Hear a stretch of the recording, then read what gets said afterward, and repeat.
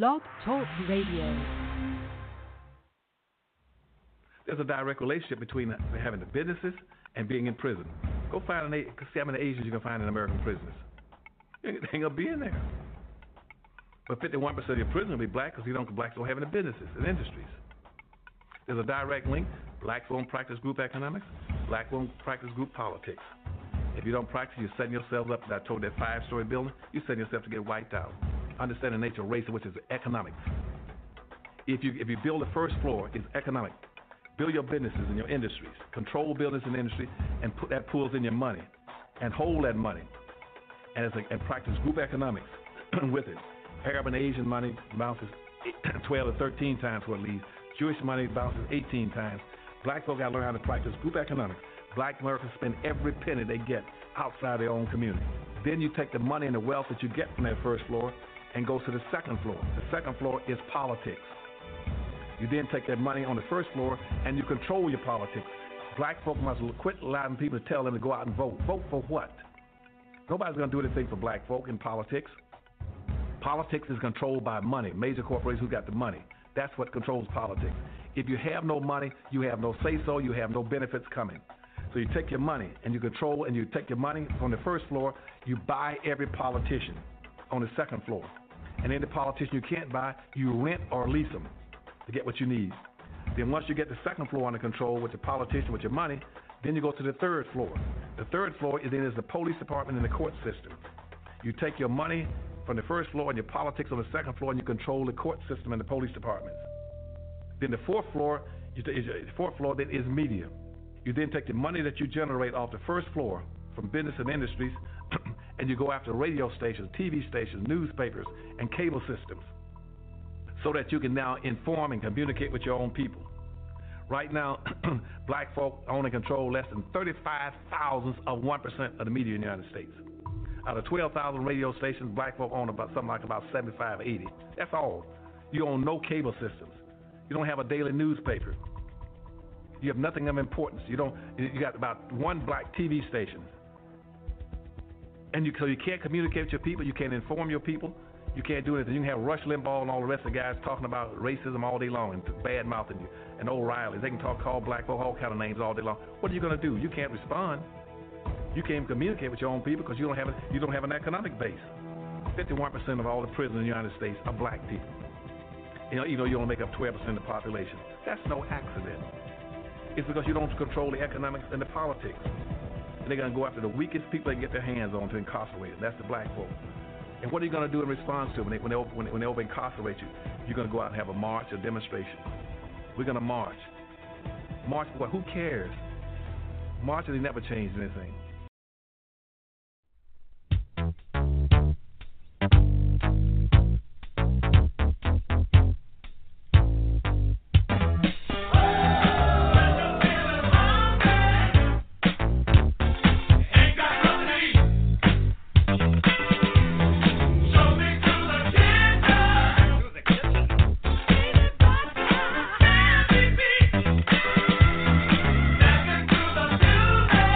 Brown.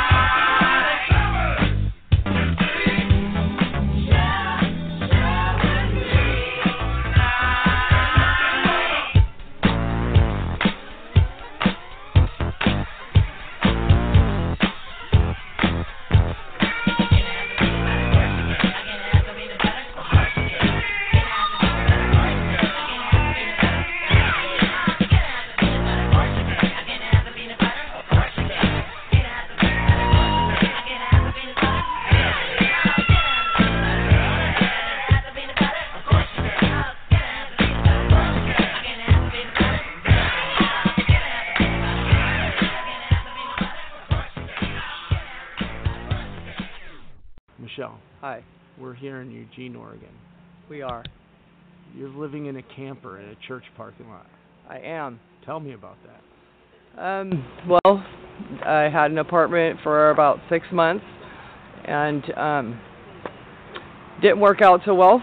So it was a mutual termination, and I couldn't find an apartment in the time that I had before I was to move out. So I did the next best thing. I looked for an RV on Craigslist. I had to have a roof for my kids for a little bit longer. And last time I was homeless, I had the van, and it was okay, but for 4 people it was a little tight. So I figured, I'd have electricity, I'd have all that. I grew up in a mobile home, so an RV wasn't going to be so hard. So I thought, it's when they're bigger, it's harder because it's tighter. But we're doing it. We took off for the mountains for a while, and tried that, and didn't work out so well. It was beautiful. When you think the weather's bad here, the weather up there is more unpredictable. We woke up to about 2 inches of snow one morning, and we started a fire, and it was beautiful, but it was too much to get the kids to the actual school bus stop because we were not on the the bus line. So, How many kids? I have 4 altogether. 2 are grown, I guess you might call them grown. They got one that's about to be 18 on the 12th of July, and Mr. Fisherman, which is the 9-year-old. So, yeah, I have 2 left. And you're saying your income was cut by a third because of health issues? It was. I've been putting myself on the back burner for a lot of years, taking care of the kids. And I've had 3 jobs at one point. This time, something started hurting me in my legs, and I just said, forget it. I'm not thinking about anybody but myself, and went to the doctor the next day. Well, before you found this parking program, what was it like? It was stressful. It was stressful because I didn't want to do the whole moving around town. Oh, this spot's okay to sleep, or we can only be here for a little bit of time. So I really didn't want to do that. That's one of the reasons why I took off to the mountains, because I just wanted to park it and be. I just wanted to be, and not be bothered and ridiculed when facts are not even they're not even apparent. But yeah. So what's your future like? What are you doing to get out of this? Oh, actually, my son is ADHD, the 9-year-old, and I applied for SSI for him and I both because they couldn't figure out what it was that was causing the pain, and I've been having pain in my neck and my shoulders for about 15 years now. So I knew it was going to come to a head eventually, and so I decided to file for SSI for both of us. And trying to get a lawyer for a child is really, really difficult. It took me about 5 or 6 phone calls before I found one that would take a child. It would take me, but not him, and it's not what I needed. So depending on what the outcome of that, I have to stay off for a full year, which I'm still going to physical therapy and such, in order for my SSI case to persevere. If you had 3 wishes, what would they be? A home.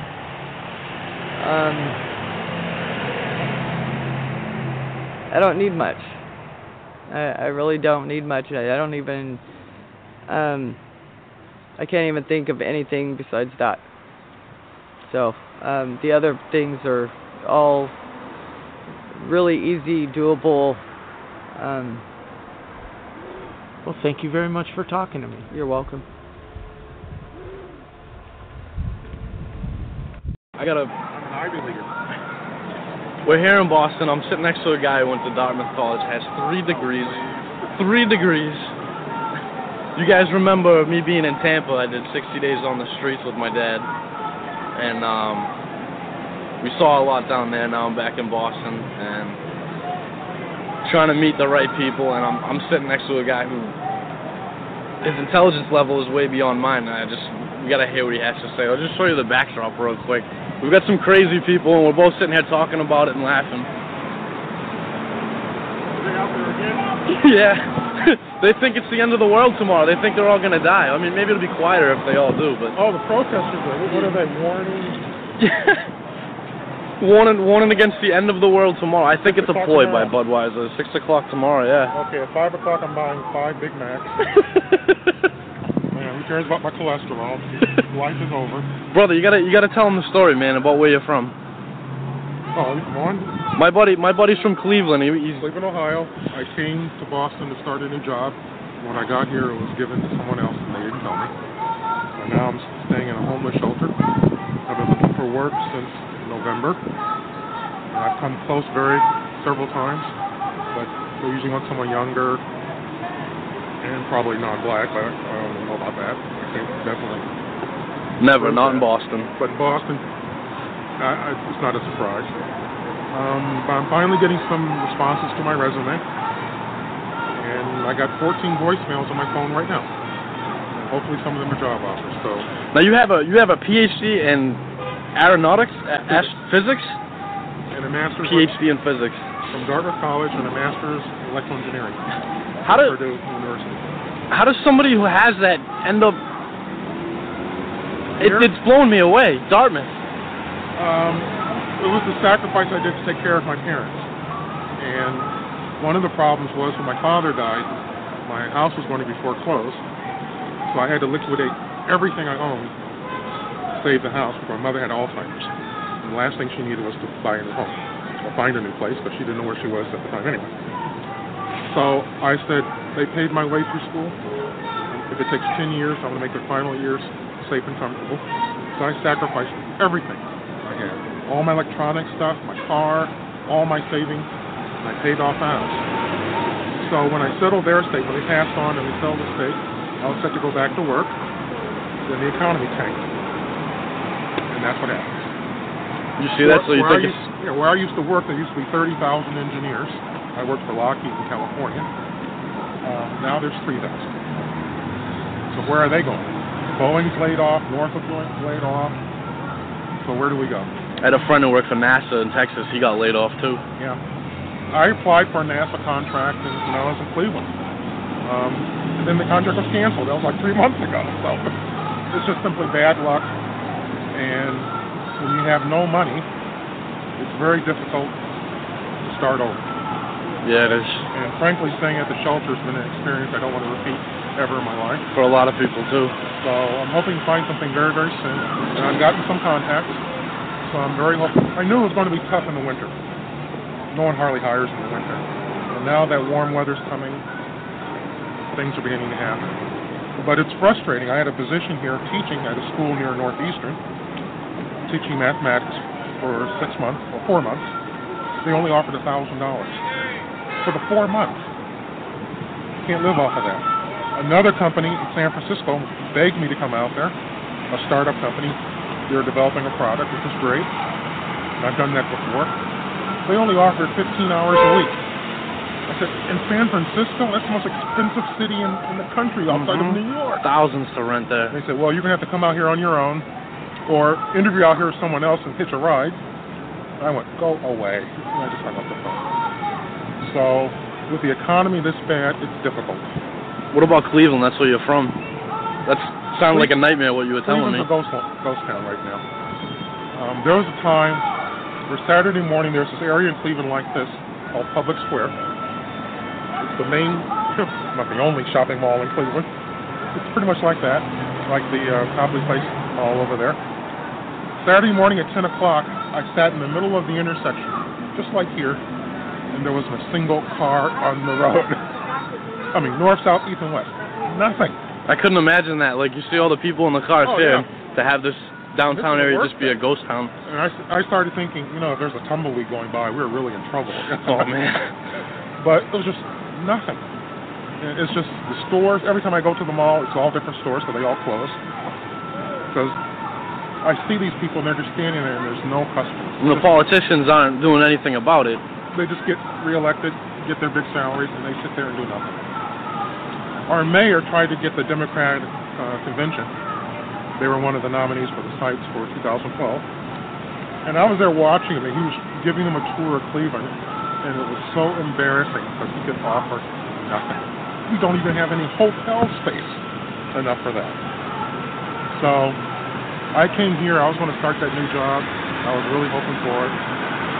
Didn't happen. Would you be up to hear from people if people want to get a hold of you to offer you jobs or anything, writing? Would you be up for that at all? Sure. You have an email or a phone number, a way to contact you? Oh, hundreds. Hundreds. Okay. So let me tell you now? Yeah. Okay, let's see. The one I use, most popular, mjnomad@yahoo.com. mjnomad@yahoo.com. MJ's my initials, Maurice. And Nomad, I move a lot. So you can reach me there at MJ. And I'm not looking for top-of-the-line aerospace. I've been out of the business for a while. One of my problems is I'm so qualified, I scare people away. Being a big black guy, I scare people away. But I just want a chance. Science would be great. Teaching would be great. There's nothing greater than teaching. Teaching physics would be a blast. So I'm available. Let's see what happens. This guy is hardly scary and very, very friendly. And the knowledge, he outweighs me tenfold when it comes to intelligence on things. Very well spoken. Get in contact with this guy. It's unbelievable the people that we're meeting out here, like at Boston Homeless. The friend I'm about to go meet can put together a website through HTML like that. I can't comprehend why in this country, as great as it is, people with PhDs are in shelters. What?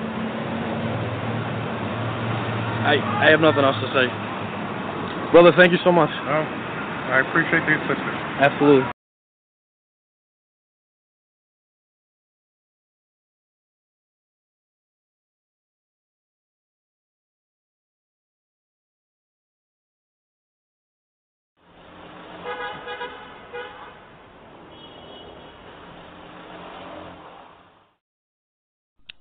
Hi, this is Kelly from Car Data Video. Today we're going to have a history lesson.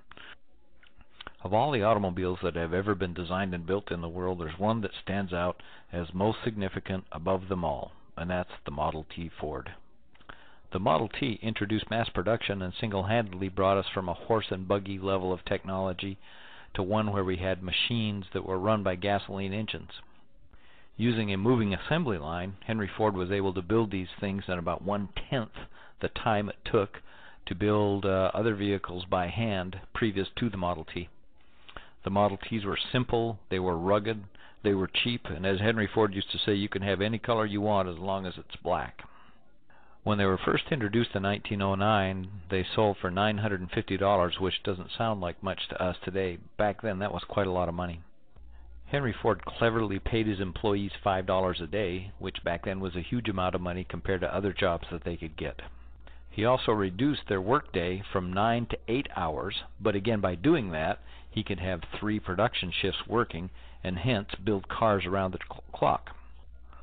All of this was going on at a time of economic difficulty and transition, and so the result of this is people would come from all over the country to get jobs working in Detroit at the auto factories, and of course their job of choice was with Ford. Production of the Model A's went for 19 years, from 1908 to 1928. And the last ones that were built that weren't very much different from the very first ones that he originally produced. They had wooden spoked wheels with metal rims pressed on them. You can see here what they're doing is hand filing the spokes to make them smooth so they can be painted. The engine was a ridiculously simple, by today's standard, and light 177 cubic inch, which is 2.9 liter 4-cylinder engine, which produced 20 horsepower. The vehicle weighed about 1,200 pounds, depending on which body style you got, and would be good for about 40 to 45 mile an hour top speed, and it had 2 forward gears. The assembly line was split so that the frame and the wheels and tires and everything were assembled at one point, and then the bodies were assembled separately, and then at one point the body would be dropped onto the frame. Over the years, an enormous number of body styles were created. You had a touring car, a roadster pickup, a ton truck, a closed cab ton truck, a coupe, a 2-door, a 4-door, a center door, a station wagon, and a convertible. Pretty versatile vehicle. Eventually the Model T was replaced by a Model A, which was a modernized, stylized version of a vehicle that looked quite the same. Highland Park was the first modern assembly plant, and it's where the Model Ts were produced. And just like today, when they're done being assembled, they're driven off the assembly line. But look at these vehicles as they come out. Look at all the different body styles, many of which we read, and these are all just different versions of Model Ts. Finally, after 19 years of production, Henry Ford had actually built almost 15.5 million Model Ts, and they were by far the most popular and most plentiful vehicle on the road. And here you can see the assembly of the 15 millionth, which is a 4-door convertible model. And as you can see, they've added some paint colors other than just black, and that actually is Henry Ford there driving off the assembly line and driving in that 15 millionth Model T Ford. This particular one hadn't gone through final assembly quality control. You can see how Henry had to give a little nudge there to get it shut properly. To start a Model T, you had to hand crank it, but because the engine wasn't very big and it was low compression, all it would take was about a half a turn and it would fire right up. Back then, riding in a car was an occasion. It was a big excursion. It was fun. Just the ride itself was quite entertaining.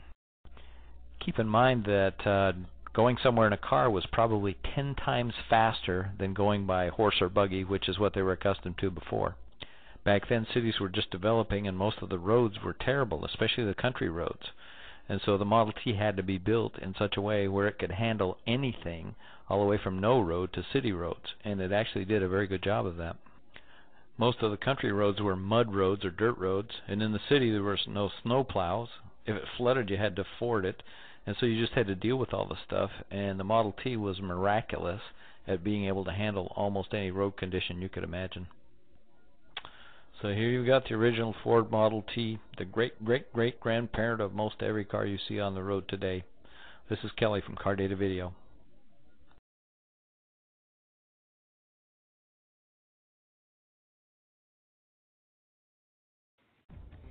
When you think of Honda and ergonomics, you might think of the design of the interior of a car, but Honda thinks about the ergonomics of both its customers as well as its associates. With 8 North American auto assembly lines at 6 plant sites, Honda produces 16 distinct Honda and Acura vehicles for more than 1.3 million automobiles every year. That's a lot of manpower on assembly lines, so Honda has a dedicated team working to develop better ergonomics for the health and well-being of its line associates. That work has led to the development of the Super Seat, which is designed to make some line tasks more ergonomic. Honda's manufacturing plant in Lincoln, Alabama opened in November 2001 and is now the sole global source for Honda Odyssey minivans and Pilot Sport utility vehicles. The plant is now using the Super Seat to aid in associates' installation of the rear seatbelt retaining bolts, a difficult task made easier on the human body with this mechanical aid. The associate in the Super Seat moves the seat into the body cavity of the vehicle. The large orange platform moves with the seat and is synchronized with the speed of the assembly line. At this point, the associate controls lateral movement into the vehicle by simply walking on their heels, and when the bolts are in place, swings the mechanical arm of the seat back out of the vehicle and it's on to the next. In addition to the rear seatbelt installation, many more processes are being evaluated which could make even further use of the seat and help ease the strain on associate bodies.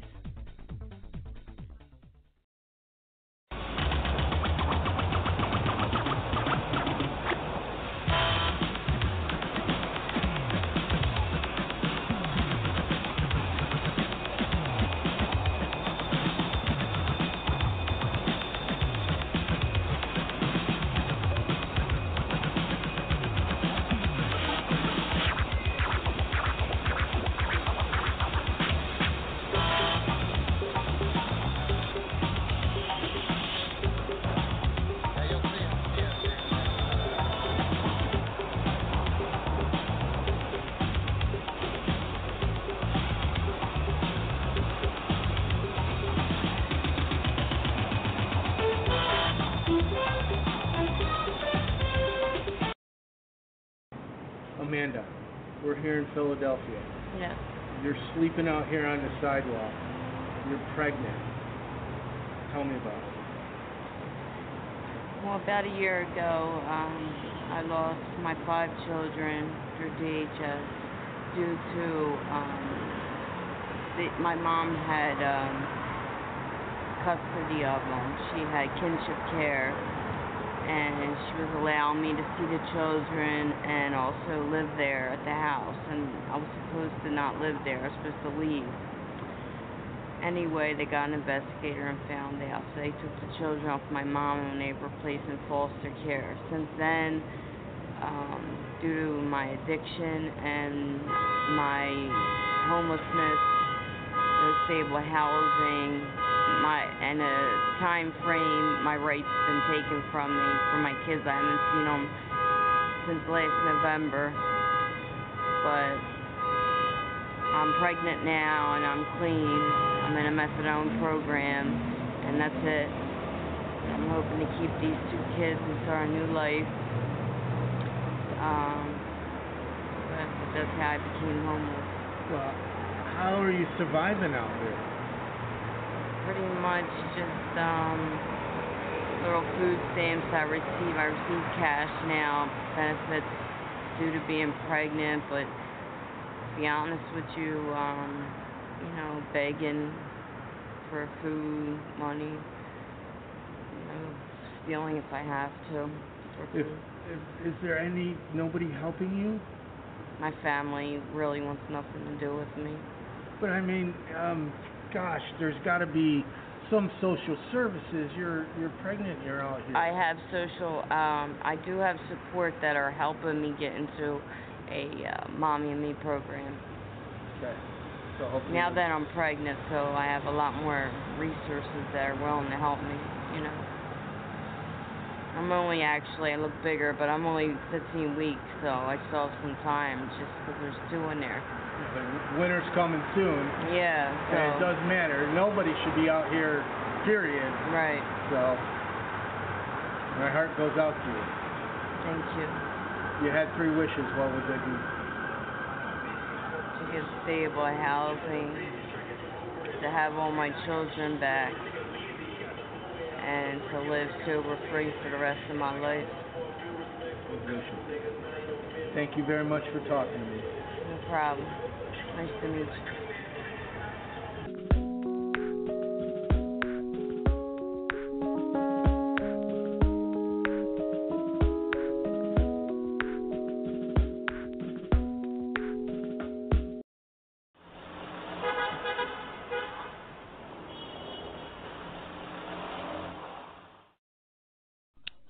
Hi, this is Kelly from Car Data Video, and today we're going to have a history lesson.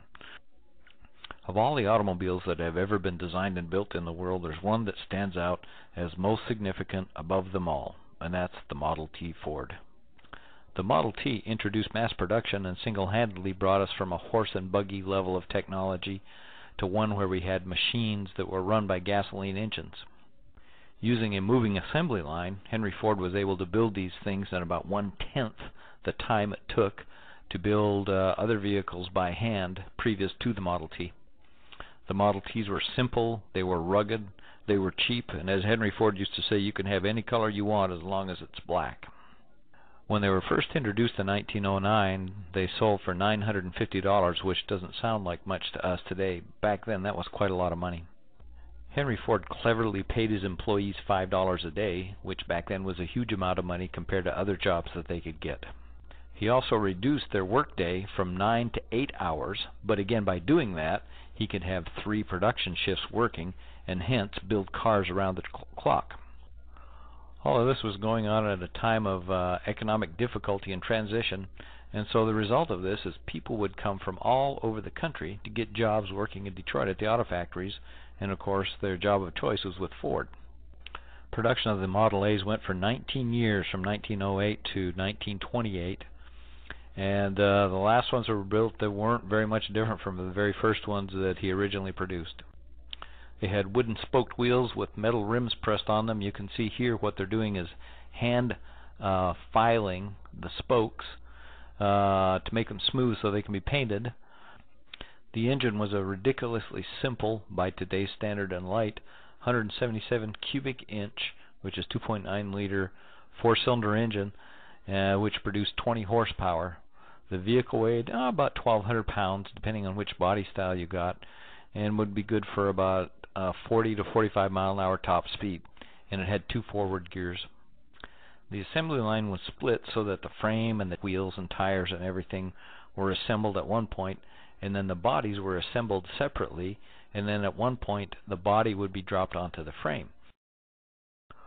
Over the years, an enormous number of body styles were created. You had a touring car, a roadster pickup, a ton truck, a closed cab ton truck, a coupe, a two-door, a four-door, a center door, a station wagon, and a convertible.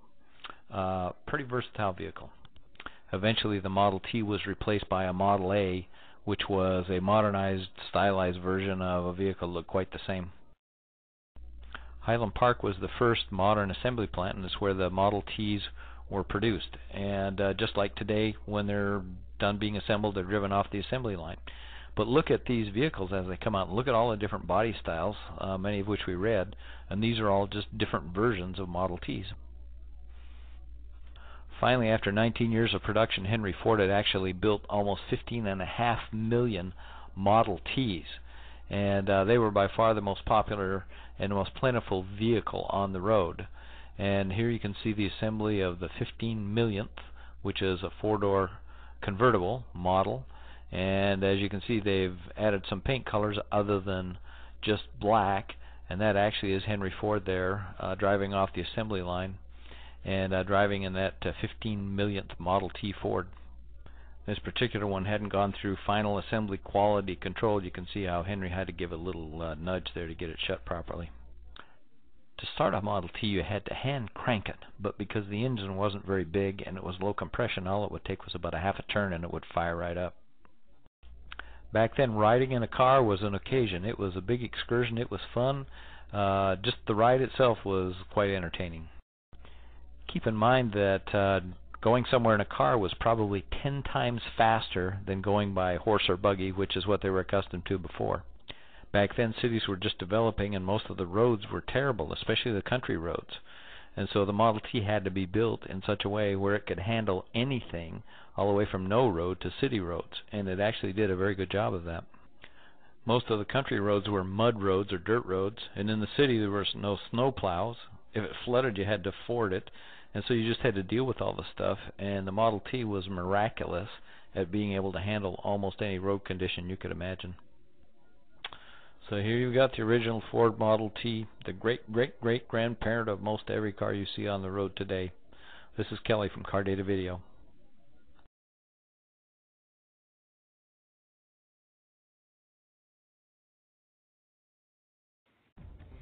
When you think of Honda and ergonomics, you might think of the design of the interior of a car, but Honda thinks about the ergonomics of both its customers as well as its associates.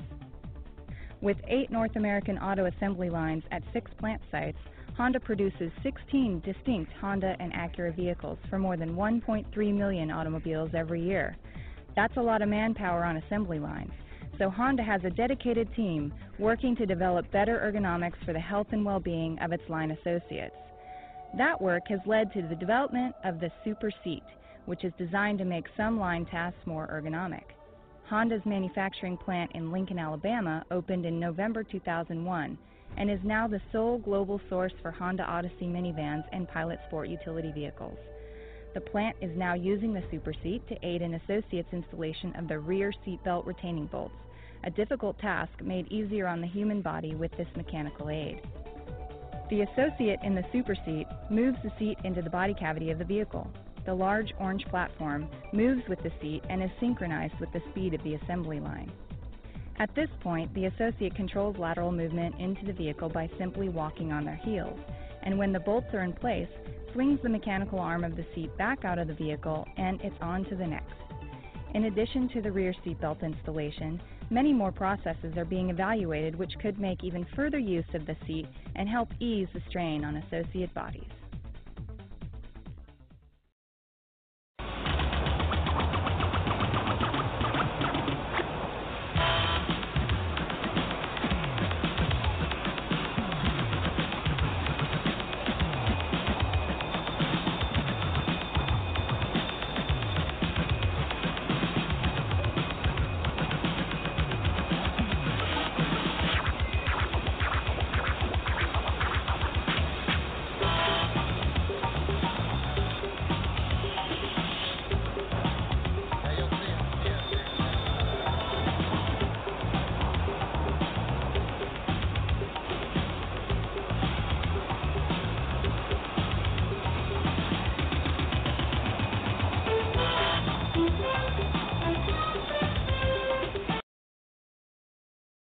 first time it allowed a person to travel further than 15 miles from their house in a day, allowed people to get together easier, visit each other.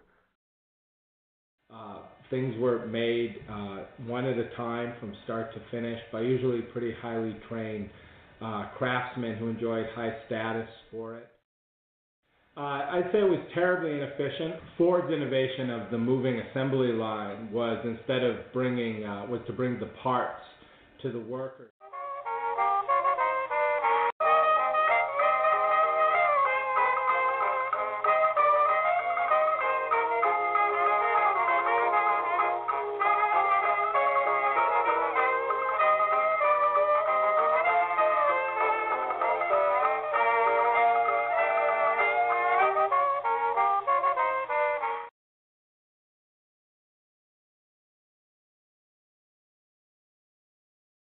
So how did the Model T and the assembly line change America? For the assembly line, industrial production in the United States is really craft-based, and you can go all the way back to the colonial era. I think it was, in terms of mass production, certainly, the quality was very high, but it also was very limited because they could only turn out so much in a single day or year. The wheel is put onto its own assembly line, so it can be put onto the larger object, like the car, moving past.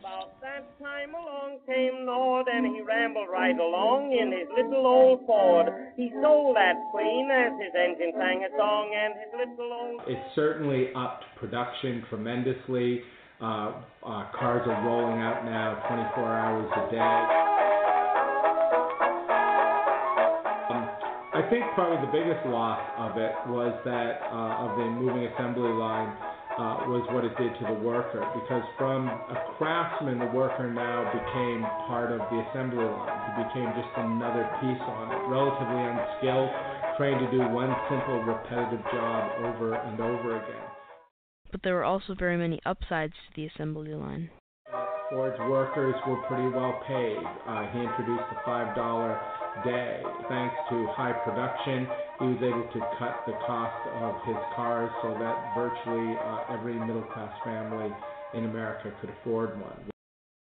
In 1908, it was $850. In 1914, after the assembly line, it was $650. The price continually dropped to $265, while its competition sold it for more than $1,000. And finally, Ford sold the Model T at $189. The low prices of the Model T were one of the main reasons 15 million were made. The Model T, so many were made it would cover the area of the Namib Desert. Well, first of all, it was a very reliable, reasonably priced automobile built out of very strong steel. So it was able to be purchased by the average working person. But also, industrially, the car was a very adaptable power platform for hauling produce, plowing a field, or powering a mill. As you can see, the Model T is a very sturdy and reliable platform.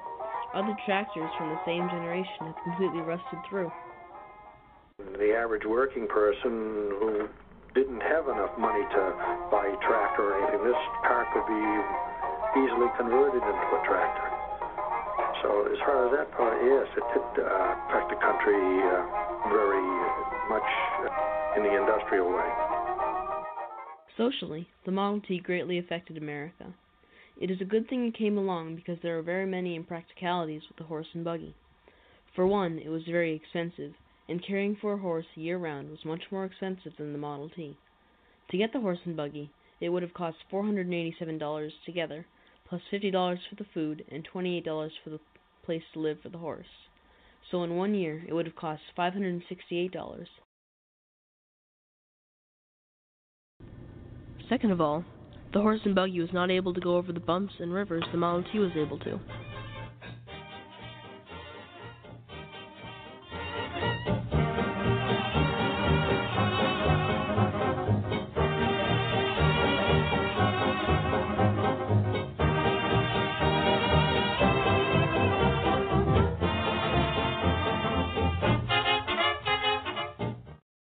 All of this new mobility allowed people to live in the rural areas. This allowed you to run into town or back home in less than a day. What would have happened had Ford not brought in the moving assembly line? It's unimaginable in a way, because we couldn't have had a modern American capitalist economy as we understand it today. Today, if the Big Three failed because of low sales, would America go back to the time when car was out of reach for most families? If so, then our addiction would lead us into a tailspin in transportation.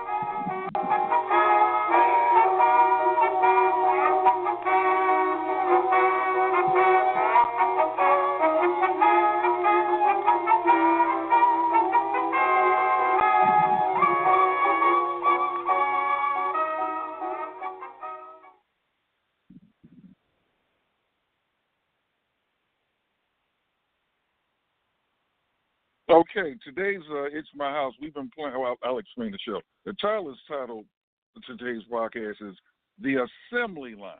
The Assembly Line. And we played some audios on, how Henry Ford basically innovated that. I mean, he wasn't the originator of it, but he used it innovatively to mass produce cars. And we want to tie that into what we'll be doing offline with various houses and tiny houses and solar projects and all that type of thing. Now, in between, I've been playing audio of homeless people. One guy with 3 degrees, a Ivy League guy, homeless. Pregnant homeless woman in Philadelphia. A family living out of a RV recreational vehicle. And I'm about to play, before we go to our phone lines, a woman, guess she's retired, living off of $800 a month, but she's living in her either car or van, one of the two. Anyway, well, let's listen to her, and then we'll go to the phone lines, and then bring this assembly line thing to these various markets of people who don't have what appears to be adequate housing.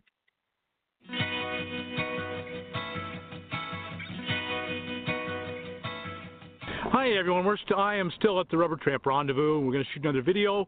We're going to meet Dee, who lives in her car, and we're going to find out how and why, and just see what we can learn and share with others to help them in their journey into being a nomad and living their best possible life. So Dee, say hello. Hello. And why don't we just begin with the idea of how did you end up living in your car? I was transient most of my childhood, and as an adult, I lived a civilized life and everything. In the last 4 years ago, I got a divorce. Tried living on my own. It was very hard. It was almost impossible, and I finally got to the point where I couldn't pay the bills.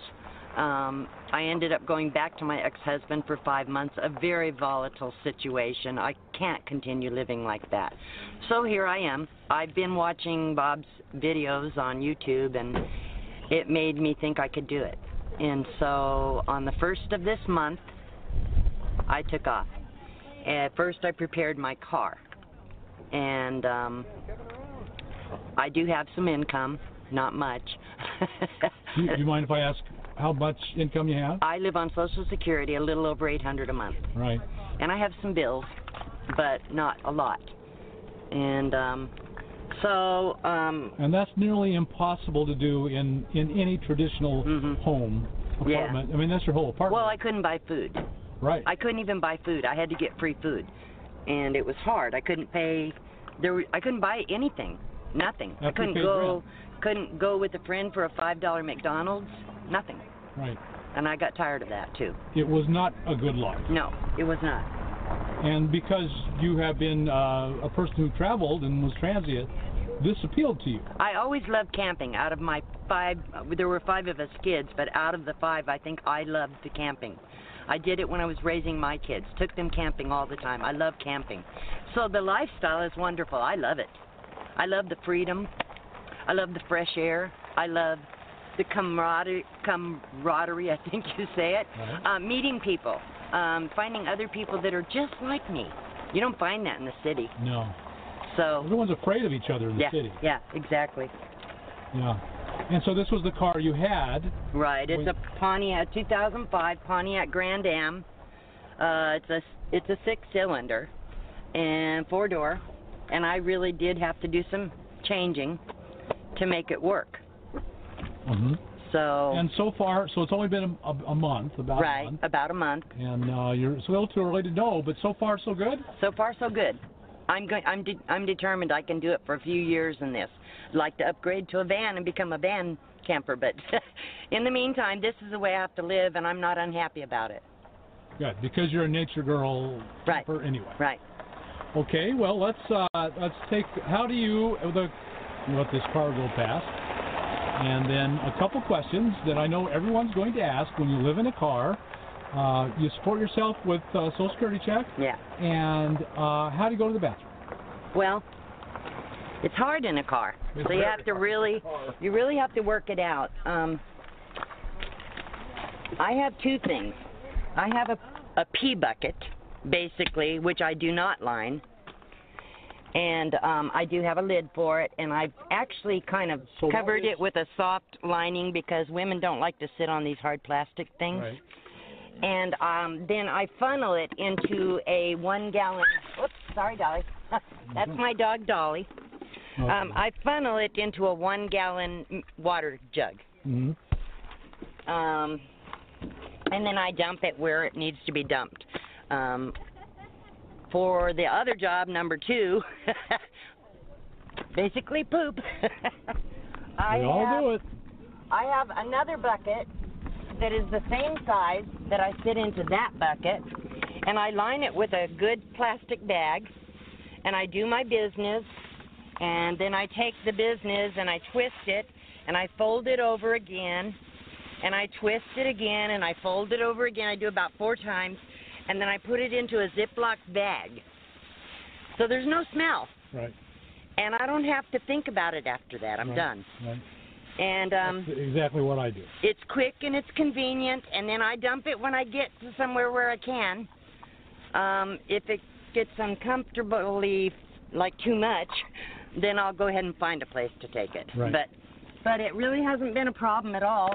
And the other thing I did when I set up my car for this is I made sure that I had a bench. A lot of your vans can use 5-gallon buckets. If I use a 5-gallon bucket, you're going to see my rear end in the window. Right. I have a 2-gallon bucket. Right. Which is perfect, and I put a board. I don't know if you want me to describe how I set this up, but well, you took out. Looks like you took out your back seat. I took out the passenger seat and the back seat, and I built a wooden frame. And I put a 5-inch memory foam mattress on there. I cut it down. I bought a twin size and had to cut it all down. But it fits really nice, and it's the full length, and it only goes to the trunk. So I still have my whole trunk available. And then I built a wooden seat here, and I have a pillow up there that actually sits on this as a cushion. So you lounge right here. I can lounge there. I can sit my bucket on there. I can bathe. If I have to be in my car, I have a 1-burner butane stove that I can sit, because that bench is very stable. I can sit this stove on there, and I don't have a problem with the wind, and I can cook. And I don't know if you got the propane heater there. I see you have a Mr. Buddy. Yeah, and the only thing you have to do when you have a Mr. Buddy in a car is you have to make sure that you have about 3 inches of air ventilation. Now, that Mr. Buddy will burn me out. Right. 5 minutes is all it takes to heat up my car. And I use Reflectix on my windows. I didn't really need the Velcro, but I'm using it But if you're going to use Velcro, you need a stronger glue because the glue on the back of Velcro is terrible. Right. So I just cut them to shape. One of the things that I did with my car, because it's going to be my living home, is that when I took my seats out, I took up the carpet and put reflective under the carpet so that the floor is not pulling up a lot of cold. Right. So you have reflecting center. Right, underneath the rug. Right. And then one of the other things that I need to do, and I didn't do it, but I just put plastic between the bed and what have you in the trunk to keep out some of the cold from the trunk. I will eventually put a board there that can also convert into a table because I will make screw-on legs. The little basket over there in the corner, one of the hardest things to do is when you're going to the bathroom is to find the toilet paper in a car. Oh, yeah. So that's where I keep my wipes and my toilet paper hooked in a basket and bungeed to one of the little hooks up there. And what's the tarp for? And the tarp is just between the seat and the trunk. It should be a board, but right now it's a tarp. Right. So kind of insulation? Yeah, to keep some of the cold from the trunk from coming into the car. And you just made blocks. It's I showed you from the other side. Yeah, we can see it from the other side. Okay. Well, taking out the passenger seat and the back seat really opened it up. It made so much room in here. I mean, that is almost 24 inches wide. So 2 feet. In the house that I was in, I had a 24-inch wide bed, believe it or not. That is pretty small. So, yeah. But what I have here is a memory foam mattress that I covered with a wool. I made this myself. I just took a wool blanket and sewed it over it. So nothing really sticks or, sometimes the foam, it kind of causes everything to not move. Right. So this moves, and I just put a regular sheet on it and tuck it under. And then here's the board. I used 2x2s and 1/2-inch plywood. And I'm not sure if I can do this, Bob, but this is interesting. I don't do this often, but, incidentally, you can use this for storage also, for putting things under the mattress. So I have lots of things under here. I have a flip-up. I have it actually hinged or coming up this way. Right. So that I can get in. So direct access. So under there is my clothes. This is my dirty clothes and my medications, because I take a few. There's a lot of cubbies you can stuff things in. Right. And in the front, you can see, under here I have a ton of stuff. I crochet. I have a toolbox up there on the front. I have a bag with crochet, yarn, needles, and stuff. I have a sewing box here. I have all my propane bottles under there, and a little bag with my dog's toys and jackets and what have you. And then on this part, actually, that screen tent over there fits in there, and my lantern with the case also fits in there. Wow. So it just a ton of room under there to put things. I don't have a bunch of electricity or electrical products. So I found a 5-watt solar kit. Doesn't have the battery pack or anything. So I just plug directly into it and charge my iPad and my cell phone. Right. Has both a lighter plug and a USB. Mm-hmm. I have a 150-watt power inverter that I plug into my cigarette lighter or this, and I have an electrical plug on that with a USB that I can use.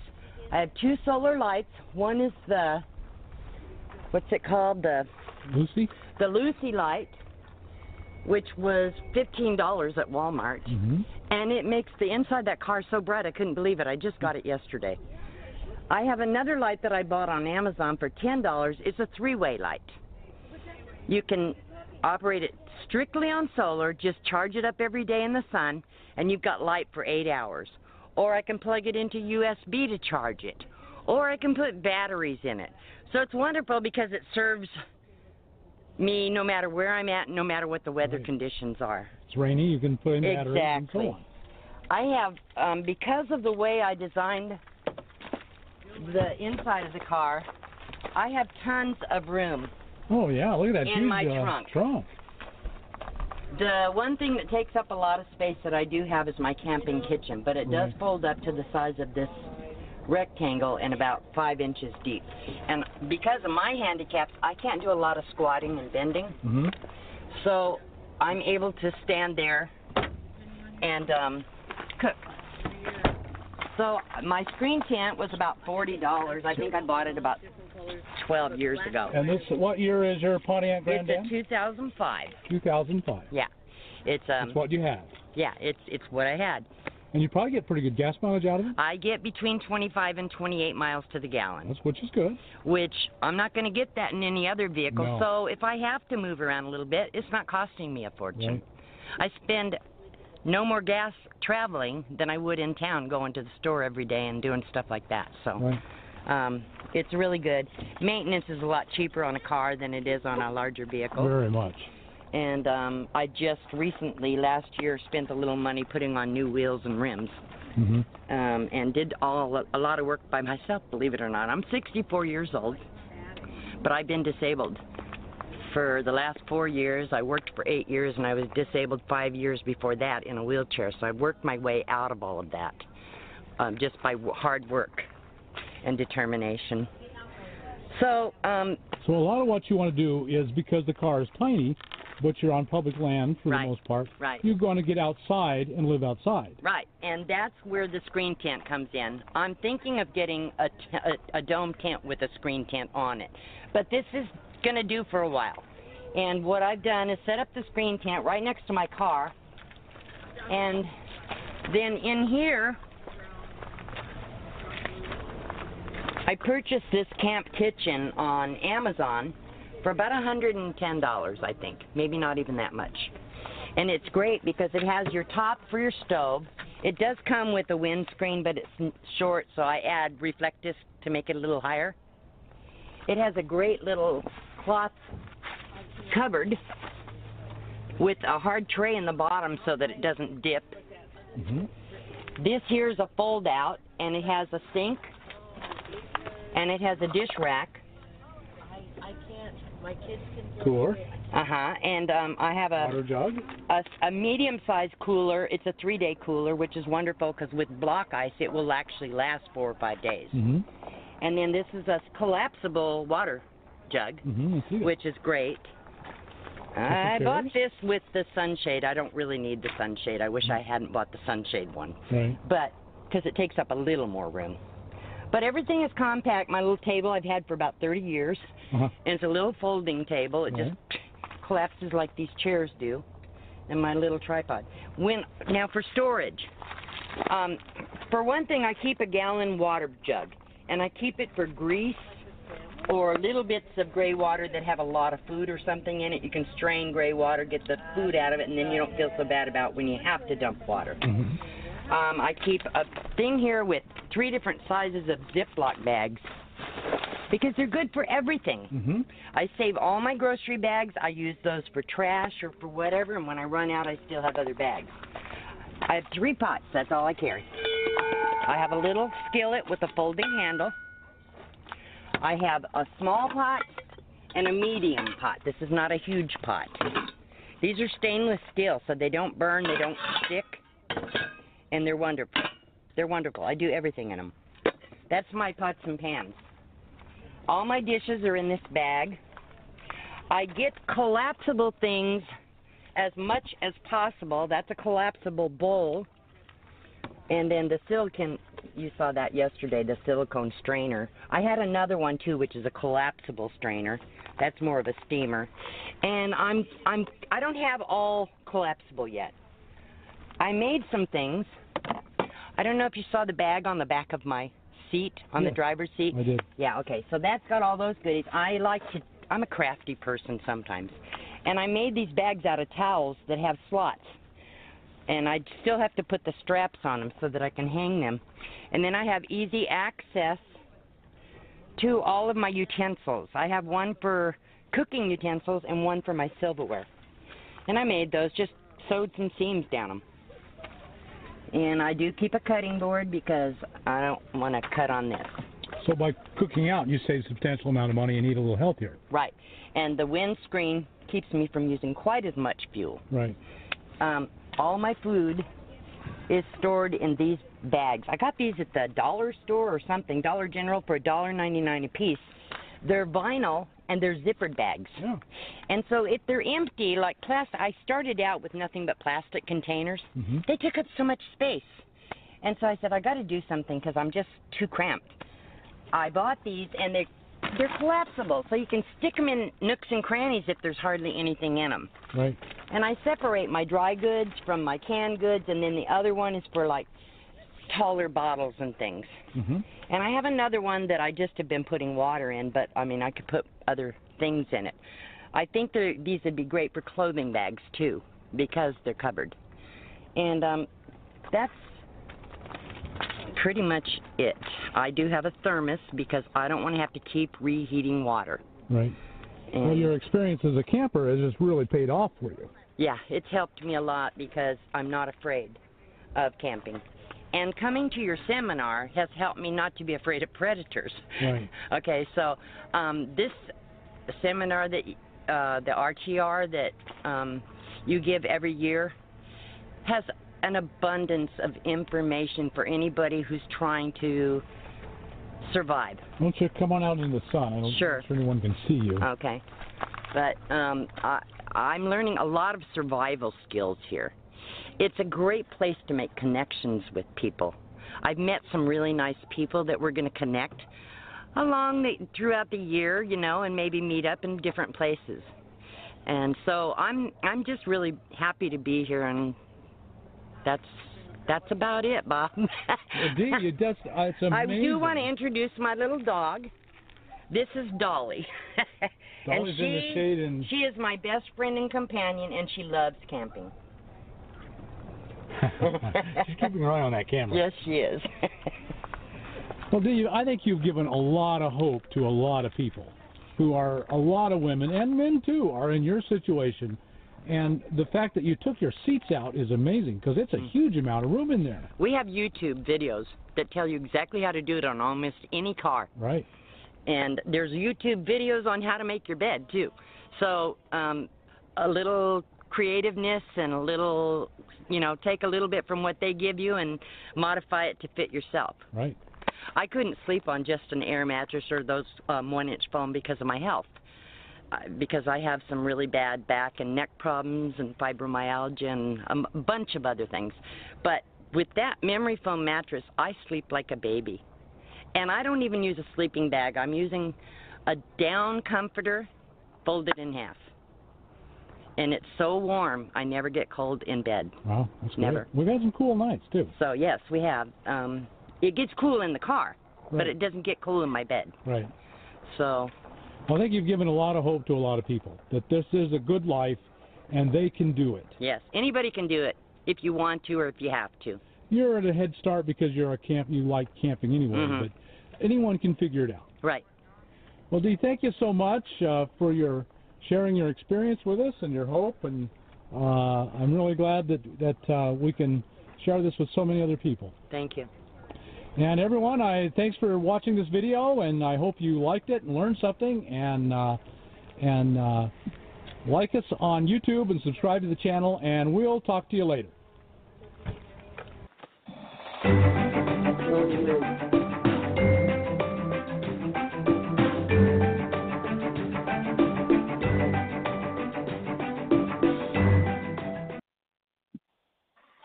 All right, today's podcast is titled "The Assembly Line," and we're going to relate that to some of the videos we played today, which featured homeless people or people who had alternative housing, like the lady we just heard, that was in the car, that's living out of her car on an $800 a month budget. So we'll be back in about 1 minute to open up our phone lines. To merge these two, the assembly line and how, at least how my vision is, on how to merge it into some of these different markets of people with their housing challenges. Well, we're moving on now. To the east side.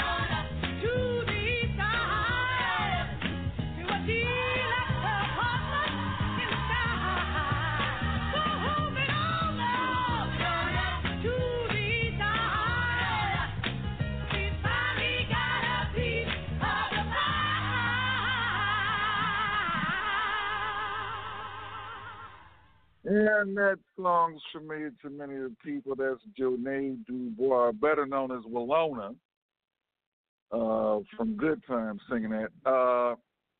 And the assembly line was a way that helped globally a whole lot of people move on up.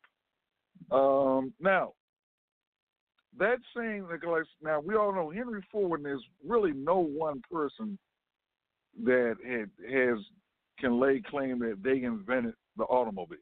All right, there's various people that have made contributions, but what Henry Ford did was he wasn't the originator of the assembly line, but he applied the innovation. He applied it to assembling cars because he didn't manufacture cars. And we got that information plus 7. He assembled cars. He wasn't the only one, but he applied the assembly line process to it and moved on up.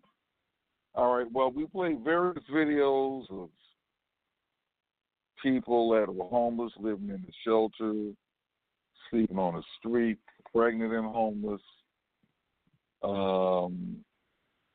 living in a car. So there are various types of communities that can accommodate people that want to move on up in their various housing or no housing situations.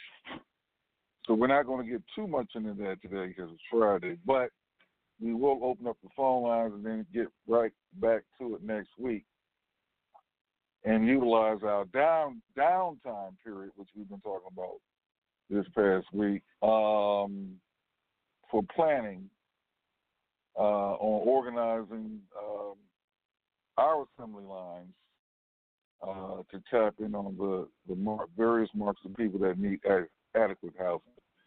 773, your mic is open. What are you doing? Verifying why I told you I've been living for 35 years? Huh?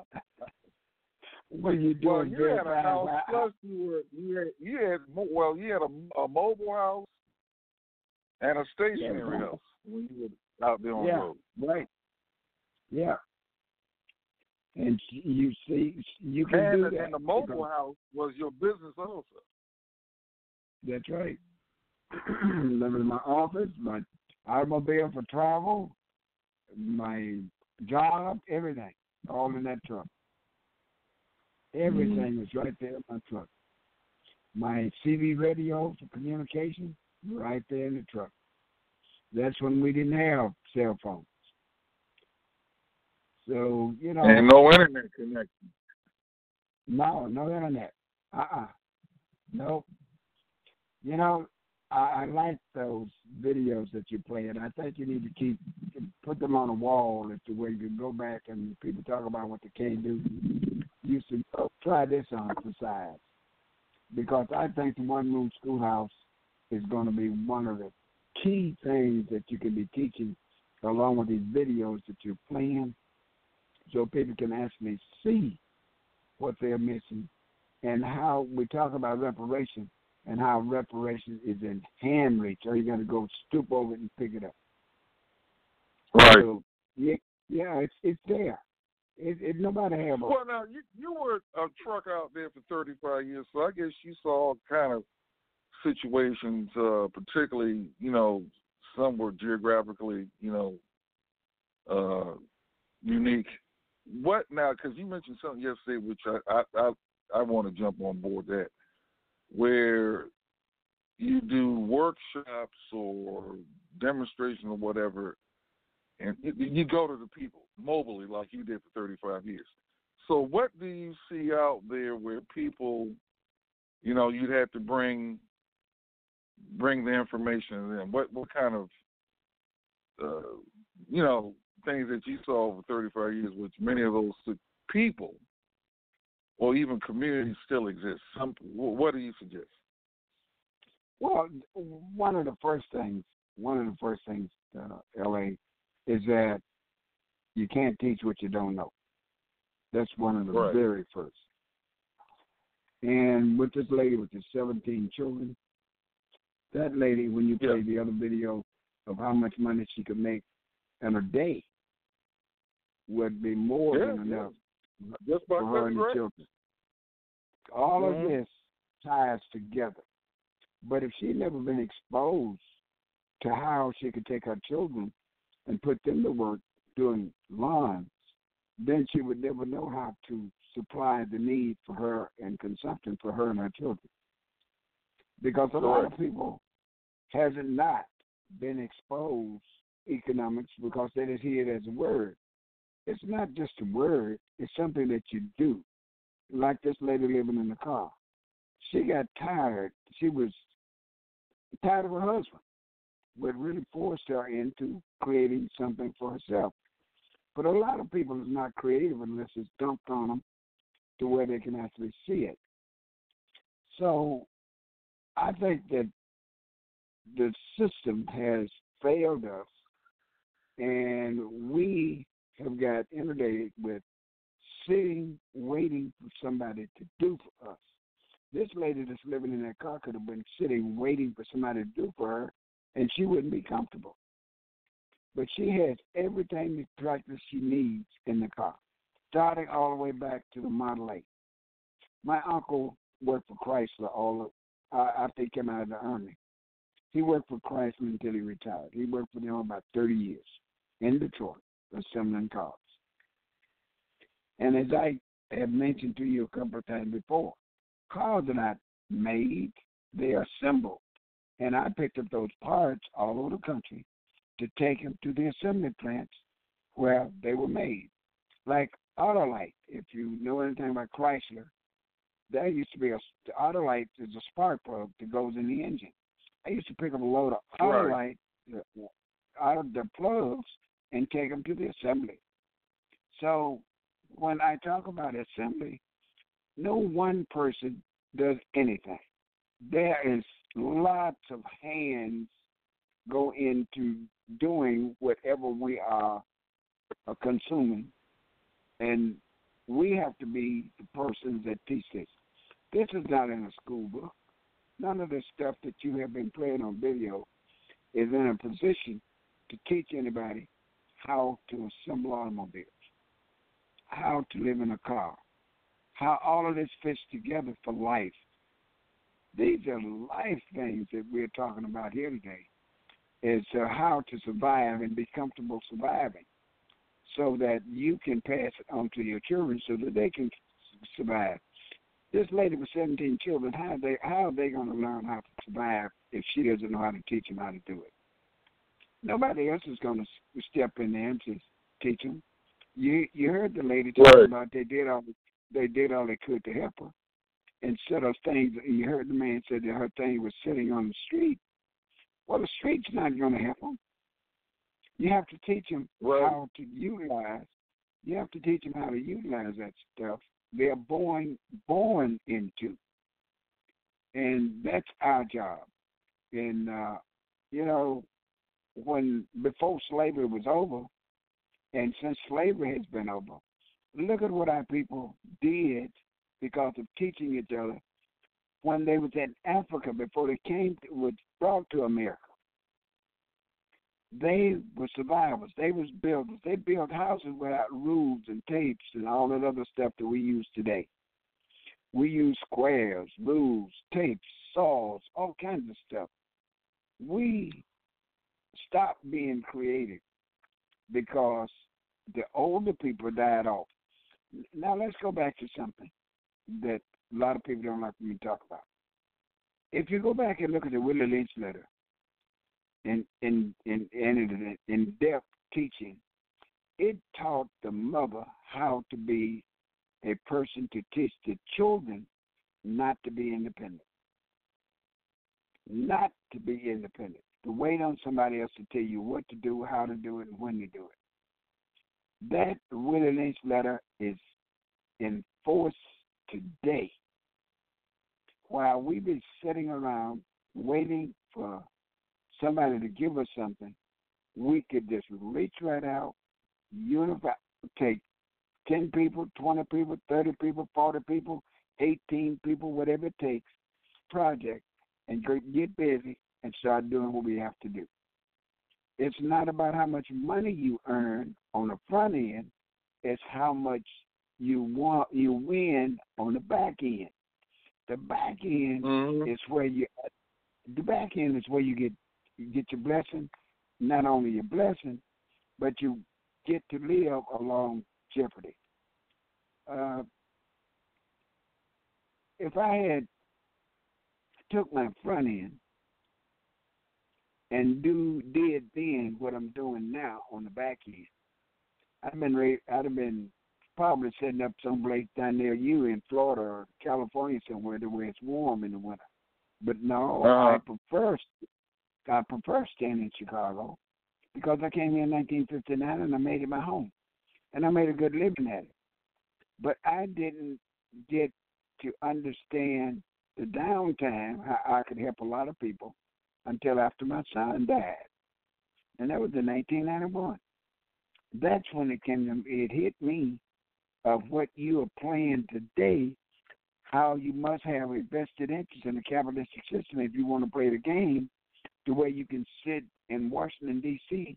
and make decisions and be a person, they call it a politician, but be a person that actually make laws to protect the people. But the people that's in office now are making laws to incarcerate people, and that's enslave people. We got to learn the difference between how you enslave a person so that person will never be independent. Never, ever be independent. And you said something early on in some of the broadcasts. You don't want to live in a city if you can afford to live in a rural area because of the incorporation that it imposes on people that live there. Pembroke, we'll take that for an example. This organization was founded in the 1800s. What was wrong with them having an assembly plant in Pembroke within that time when all the people lived there? What's been wrong with that? Because it wasn't taught the value and the quality that it would afford them if they had built an assembly plant and worked together, and everybody may have a good living. They wouldn't be homeless now and living in trailer homes with no running water at this day and age in the 1800s if they had worked together and took a shovel and built and created a ditch or whatever they needed for their running water. All of these things have to be taught. All of it is a part of the educational system. And the other thing is the American dream. All of that stuff is a part of the American dream if you're dreaming. Dr. King said he had a dream, and they killed him. But in that dream, we should have been making caskets like crazy for the last 50 years until now. But nobody showed it to us. What was he saying? There was something in the speech that he made. I've been to the mountaintop. And they shot him. Right. Shouldn't we have taken and said, wait a minute, what did he mean by that? There's a message in everything. Now let's go back for a minute. When the people were picking cotton and singing in the fields and communicating because there was no phones and they were so far away from each other, the only thing they could hear was songs. There was a message that they was giving each other.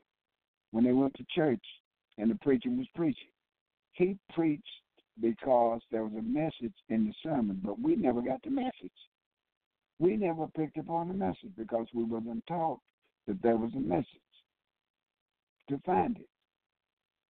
So those of us that was fortunate enough to listen to the speech and pick up on the message, we fared pretty well in a capitalistic system. We've done pretty good in accordance to the way we live. Now, right. Bianchi opened up the can of worms yesterday.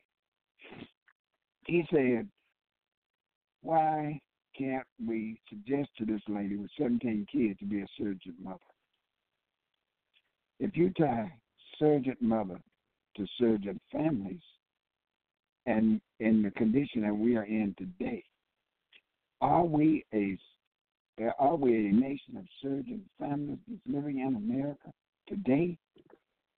We don't have anything, but we got a bunch of children, and we're expecting people to supply the money to educate our kids, and when they do supply what little money they supply, they miseducate us and our children.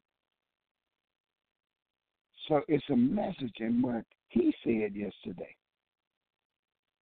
Are we? So I got an audio here. Pleasant, I got an audio here that I want to play. It's about 3 minutes, not long, 3 minutes. I'm going to play that and see if we can come up with some solutions with this particular young lady that happens to be in Philadelphia and homeless. Amanda, we're here in Philadelphia. Yes. You're sleeping out here on the sidewalk. You're pregnant. Tell me about it. Well, about a year ago, I lost my 5 children through DHS due to my mom had custody of them. She had kinship care, and she was allowing me to see the children and also live there at the house. And I was supposed to not live there. I was supposed to leave. Anyway, they got an investigator and found out. So they took the children off my mom and they were placed in foster care. Since then, due to my addiction and my homelessness, no stable housing, and a time frame, my rights been taken from me for my kids. I haven't seen them since last November, but I'm pregnant now and I'm clean. I'm in a methadone program, and that's it. I'm hoping to keep these 2 kids and start a new life. But that's how I became homeless. Well, how are you surviving out here? Pretty much just little food stamps I receive. I receive cash now, benefits due to being pregnant, but to be honest with you, begging for food, money, stealing if I have to. Is there nobody helping you? My family really wants nothing to do with me. But I mean, gosh, there's got to be some social services. You're pregnant. You're out here. I have I do have support that are helping me get into a Mommy and Me program. Okay. So hopefully now that I'm pregnant, so I have a lot more resources that are willing to help me. I look bigger, but I'm only 15 weeks, so I still have some time just because there's 2 in there. The winter's coming soon. Yeah. So. And it doesn't matter. Nobody should be out here, period. Right. So, my heart goes out to you. Thank you. You had 3 wishes. What would they be? To get stable housing, to have all my children back, and to live sober-free for the rest of my life. Thank you very much for talking to me. No problem. Nice to meet you.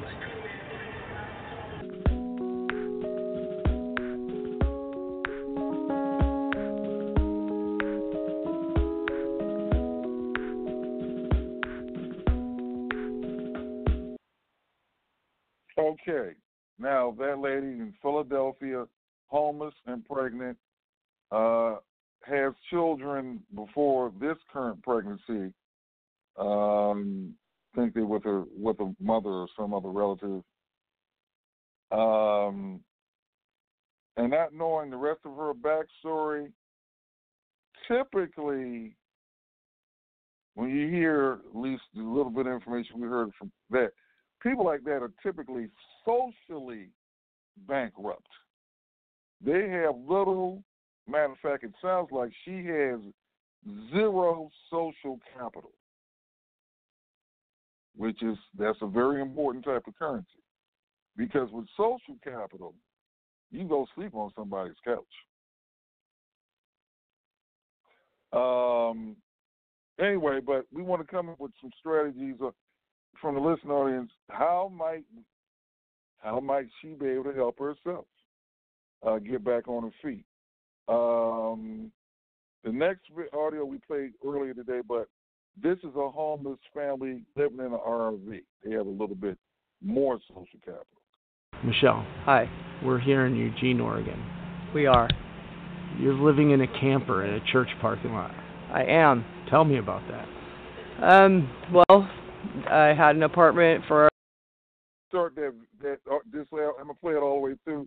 I just had to stop it there. We're gonna hear it again. She and her family are in an RV that they own. They're parked in a church parking lot. There's a whole bunch of churches in the United States. I don't understand why they don't get it. Something's better than nothing, but because a lot of times when you hear about a homeless ministry at a church, they're typically feeding people. Nothing wrong with that, because people need to eat. But you really should call that a meal ministry or a hunger ministry. Because eating one meal or getting a sandwich to take care of hunger, that is not, in my opinion, solving a homeless situation yet. A lot of these churches call it homeless. A homeless ministry. Here you have, I'm going to play the whole way through this time, a family in an RV that wants a place, that wants a roof over their head, but they're in their RV in the parking lot of a church. Criminal. Michelle. Hi. We're here in Eugene, Oregon. We are. You're living in a camper in a church parking lot. I am. Tell me about that. Well, I had an apartment for about 6 months, and didn't work out so well. So it was a mutual termination, and I couldn't find an apartment in the time that I had before I was to move out. So I did the next best thing. I looked for an RV on Craigslist. I had to have a roof for my kids for a little bit longer. And last time I was homeless, I had the van. And it was okay, but for 4 people it was a little tight. So I figured, I'd have electricity, I'd have all that. I grew up in a mobile home, so an RV wasn't going to be so hard. So I thought, it's when they're bigger, it's harder because it's tighter. But we're doing it. We took off for the mountains for a while and tried that, and didn't work out so well. It was beautiful. Would you think the weather's bad here? The weather up there is more unpredictable. We woke up to about 2 inches of snow one morning, and we started a fire, and it was beautiful, but it was too much to get the kids to the actual school bus stop because we were not on the the bus line. So, how many kids? I have 4 altogether. 2 are grown. I guess you might call them grown. We got one that's about to be 18 on the 12th of July, and Mr. Fisherman, which is the 9-year-old. So, I have 2 left And you were saying your income was cut by a third because of health issues? It was. I've been putting myself on the back burner for a lot of years, taking care of the kids. And I've had 3 jobs at one point. This time, something started hurting me in my legs, and I just said, forget it. I'm not thinking about anybody but myself, and went to the doctor the next day. Well, before you found this parking program, what was it like? It was stressful. It was stressful because I didn't want to do the whole moving around town. Oh, this spot's okay to sleep. Or, we can only be here for a little bit of time. So I really didn't want to do that. That's one of the reasons why I took off to the mountains, because I just wanted to park it and be. I just wanted to be and not be bothered and ridiculed when, facts are not even, they're not even apparent. But, yeah. So what's your future like? What are you doing to get out of this? Actually, my son is ADHD, the 9-year-old, and I applied for SSI for him and I both because they couldn't figure out what it was that was causing the pain, and I've been having pain in my neck and my shoulders for about 15 years now. So I knew it was going to come to a head eventually, and so I decided to file for SSI for both of us. And trying to get a lawyer for a child is really, really difficult. It took me about 5 or 6 phone calls before I found one that would take a child. It would take me, but not him. And that's not what I needed. So depending on what the outcome of that, I have to stay off for a full year, which I'm still going to physical therapy and such, in order for my SSI case to persevere. If you had 3 wishes, what would they be? A home.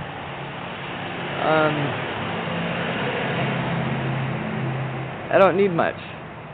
I really don't need much. I don't even, I can't even think of anything besides that. So, the other things are all really easy, doable. Well, thank you very much for talking to me. You're welcome.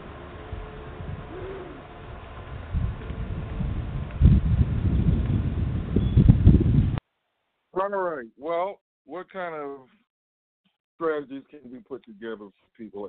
There's scores of people like that all over the place. Now, with just one idea off the top of my head, this lady, well, 2. You could have some churches that are open-minded enough that, hey, people park in our parking lot, we can use that as an outreach. Or people who have space available in their driveway, but more ideally if you got it in a rural place, you can make it like a campground. So those are just 2 ideas. And you do have people that work in campgrounds that are legally parking safe and this, that, or other. But anyway, and then Walmart, they have a lot of Walmart parking lots where Walmart allows a lot of people to sleep in their car, van, camp out. No, not camp out, but stay overnight. Not all of them, but quite a few. So, the lady in the RV with the RV family, she has a little bit more, actually a lot more leverage.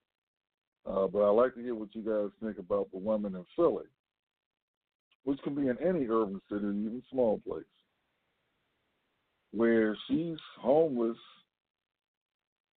sleeping on the street, and pregnant. Like I said, it sounds like it. She's already got children with relatives or a mother or something like that. So it sounds like, matter of fact, it's very apparent she's socially bankrupt. You can get a whole lot through social capital, but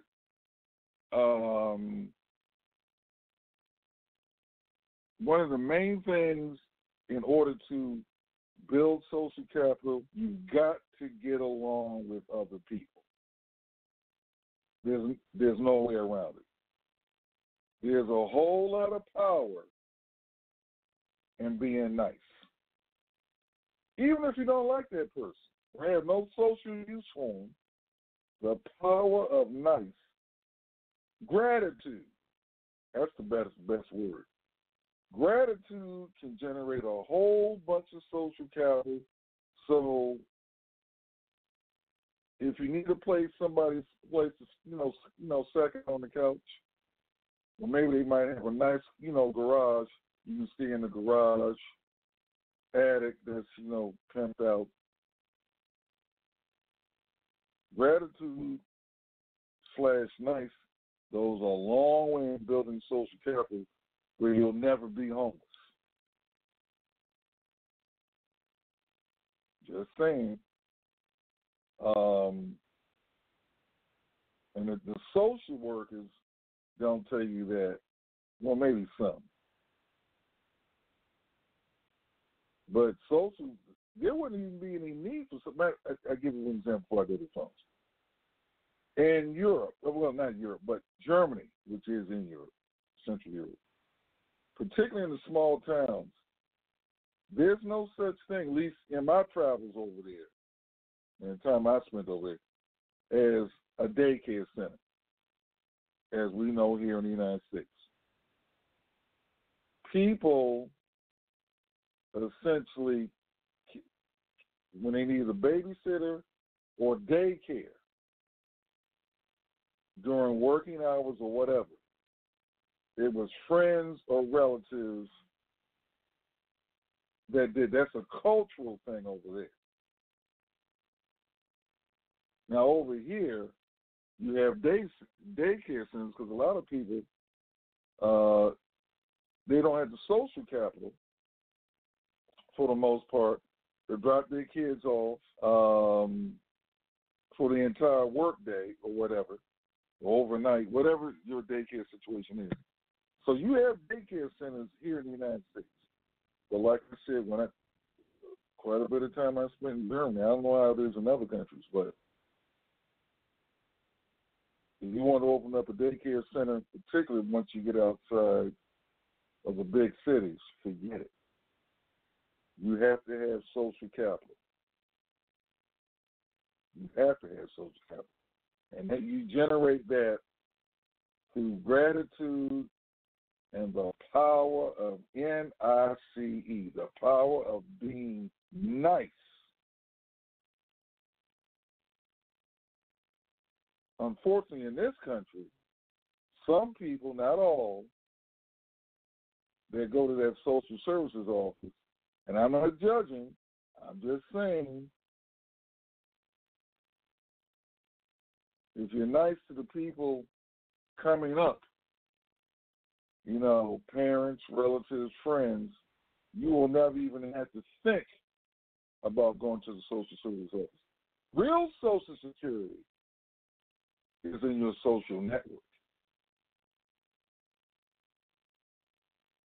Let's go to the phone lines here. Like I said, if you have any suggestions on the lady in Philly, what strategies could she use to get up off that street? And mind you, Philly's like the fifth. It's in the top 10. At one time, it was the fourth largest city in the United States. I don't know where it stands now. It's probably still in the top 10. And in a city of that size, you've got people. Well, they got shelters there. The Salvation Army's there. They got women's shelters. They got men's shelters there. But oftentimes those shelters are full, particularly when it gets cold. It's the middle of July now. But September will be here real quick. And before the end of September, some of those furnaces kick in, because there'll be a cold snap at night in a place like Philly. So, whatever. We'll see what you guys have to say, but I'm just saying, like I say, if you practice gratitude and practice being nice, okay, then you won't have to think about going to Catholic Charities or the food pantry or the Salvation Army or whatever. Or if you happen to have a Bible study within your church or home, matter of fact, if you look at the miracles of Jesus, and I got to go to the phone. I got to do it. Essentially, they gave thanks. Before all those recorded miracles, somebody was given thanks in advance of those miracles happening. Just saying, you look up on record for yourself. 267, your mic is open. Yes, thank you for taking my call. I just wanted to make a few comments and ask you a question. Hopefully I won't forget the question after making the comments. But I had to push one when you had said that the woman was in the church parking lot. And the quote that often comes to mind is, you give a man a fish, he eats for a day. You teach him how to fish, he eats for a lifetime. And so as it relates to the church, that's the quote that came to mind. Unfortunately, in Philly, and I'm sure most big cities, it has thousands and thousands of homeless people all over the city, and some tend to flock to, or it appears, I guess, the areas that I travel, seem to flock to certain locations. I know they just cleared a certain location because all these people were under a bridge. They often do migrate under bridges, which is understandable because it's somewhat of protection from the sun and from, the elements if it's raining or something. Right. But anyway, yes, it's a very unfortunate situation, be it urban, suburban, or even rural. Believe me, no matter how rural you get, there are always code enforcers to say no, whether you're alleged to own the property or not, or the land. It's limited to what you would put on it, along with, it depends on how close your neighbors to may complain as to how long that may go on. I mean, I've seen plenty of shows on TV, even in Alaska, which every now and then I hear about in reference to regulations, and they're out in the middle of nowhere, and half the time maybe the next person who has a home there might be 80 to 350 miles away, and still they have rules. And today, with all the rules and satellites, you can be spotted one way or another. That's my comment. The other thing was, could you give me your definition for social capital? Social capital, I'll give you an example. It's like if you're hungry and you're broke, and you can go to somebody and say, look, I'm broke. I ain't ate in a week. Can you give me $5 so I can go get me a Big Mac, some fries, and go? You can't do that with everybody. You have to, particularly, man, I'm broke. So if you got some social capital with somebody, there's somebody you know that you can go there and just be open and honest with that. Or you can call somebody up on the fly, and I need $500 because I'm about, for whatever reason, I need to pay rent, I need to make my car note. Somebody that you feel comfortable enough with, that's typically you don't know that person. You haven't just met that person. You probably known that person for a while, and you guys like each other. You're friends, and you get along and that type of thing. I understand now. I just thought about. Right, I just thought about what you said, but getting back to your situation. Mm-hmm. Say that again. I said I apologize. Yes, I'm clear now as far as what you mean. But then getting back to your situation, sometimes we think we know people, even if they're family members, but never live with them.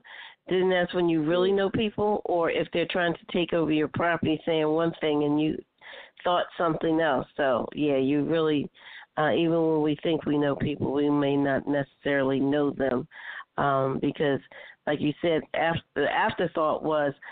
This woman that you let stay in your property, with all the family and stuff she had, nobody wanted to take her in because they knew her true backstory. And everybody has a story, and that's all well and good. And we don't know, even if it's a good story, we don't know, like with the woman in the parking lot, it's always the story part that we don't know. So anyway, and getting as far as welfare, it's all kinds of welfare. Even the people who have big corporations, believe me, they get the most welfare than you would ever probably think about. It was a great article. I have it somewhere still in my possession. It was probably written in the 90s or whatever in reference to welfare. And it stated that the people who get the most welfare are really big corporations. And the first people come to mind is banks when they get bailouts. But the people who don't have the assets that the banks do, they're the ones that suffer because they really are the ones that pay. And that's my only comment.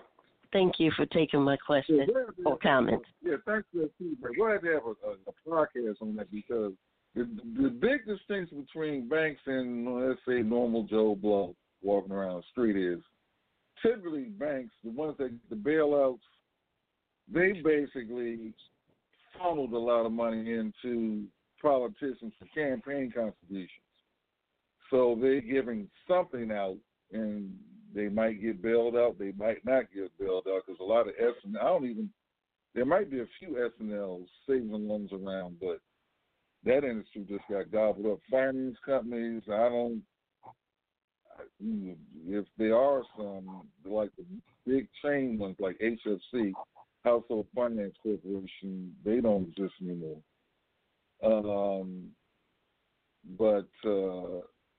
Social capital. Well, in the case of the squatter I ignored the signs because I knew that she had called police on her brother-in-law while in his house, and her sister had her sister who he was married to. She was married to, or who was married to her brother-in-law. She's since died. But I ignored the fact that she called the police on him, and I didn't totally think about how come she can't go live at her mother's house or her father's house or her uncle's house, and she was headed towards the shelter. The only thing that came to my mind was I never had a problem with it. Because I say anything else, that's their business. But I totally ignored that sign. Something my mother told me, and I had to agree with it.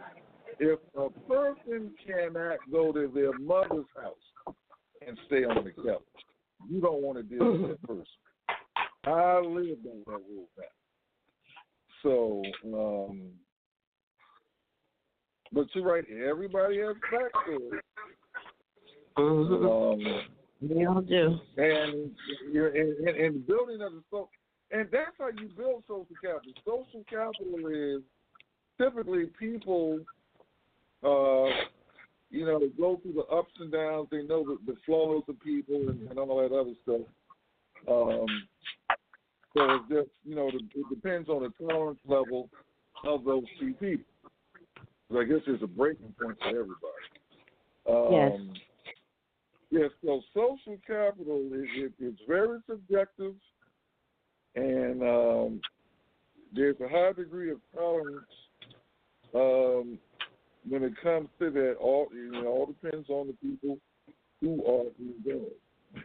But typically, people that go to that have to go to a shelter, that have to, and then there's some cultures. There are a lot of countries in this world where there are no social services officers. So if you can't pay the rent, you don't have a babysitter, you need $5 to get something to eat or whatever the currency is of that country. If you don't have any social classes, you're out. There are a lot of countries like that don't have those. If you call it a safety net. So on that note, matter of fact, you know what? We're gonna probably do Monday's podcast on that. What is social capital and how to build it?